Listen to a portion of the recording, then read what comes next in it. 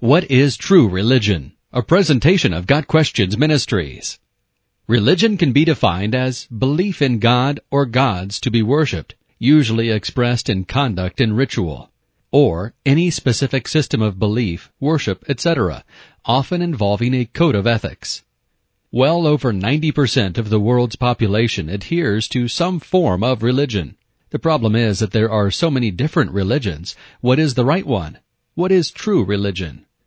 The two most common ingredients in religions are rules and rituals.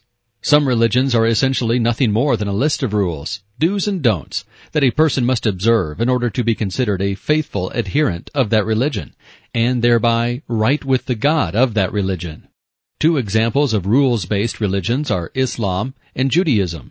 Islam has its 5 pillars that must be observed. Judaism has hundreds of commands and traditions that are to be observed. Both religions, to a certain degree, claim that by obeying the rules of the religion, a person will be considered right with God. Other religions focus more on observing rituals instead of obeying a list of rules. By offering this sacrifice, performing this task, participating in this service, consuming this meal, etc., a person is made right with God. The most prominent example of a ritual-based religion is Roman Catholicism. Roman Catholicism holds that by being water baptized as an infant, by partaking in the Mass, by confessing sin to a priest, by offering prayers to saints in heaven, by being anointed by a priest before death, etc., God will accept such a person into heaven after death. Buddhism and Hinduism are also primarily ritual-based religions, but can also to a lesser degree be considered rules-based. True religion is neither rules-based nor ritual-based. True religion is a relationship with God. Two things that all religions hold are that humanity is somehow separated from God and needs to be reconciled to Him. False religion seeks to solve this problem by observing rules and rituals. True religion solves the problem by recognizing that only God could rectify the separation, and that He has done so. True religion recognizes the following. 1. We have all sinned and are therefore separated from God.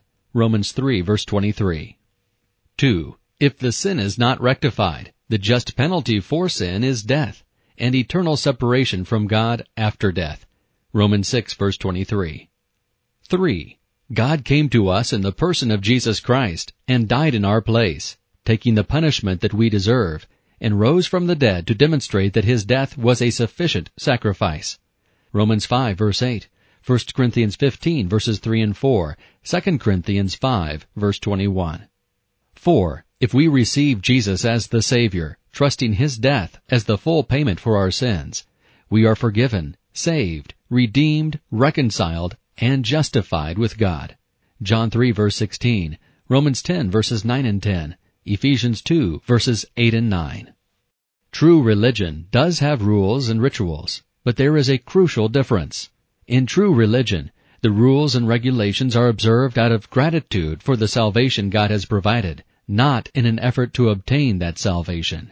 True religion, which is biblical Christianity, has rules to obey: do not murder, do not commit adultery, do not lie, etc., and rituals to observe: water baptism by immersion, and the Lord's Supper or communion. Observance of these rules and rituals is not what makes a person right with God. Rather, these rules and rituals are the result of the relationship with God, by grace through faith in Jesus Christ alone as the Savior. False religion is doing things, rules and rituals, in order to try to earn God's favor. True religion is receiving Jesus Christ as Savior, and thereby having a right relationship with God, and then doing things, rules and rituals, out of love for God, and a desire to grow closer to Him. This has been a presentation of Got Questions Ministries, www.gotquestions.org.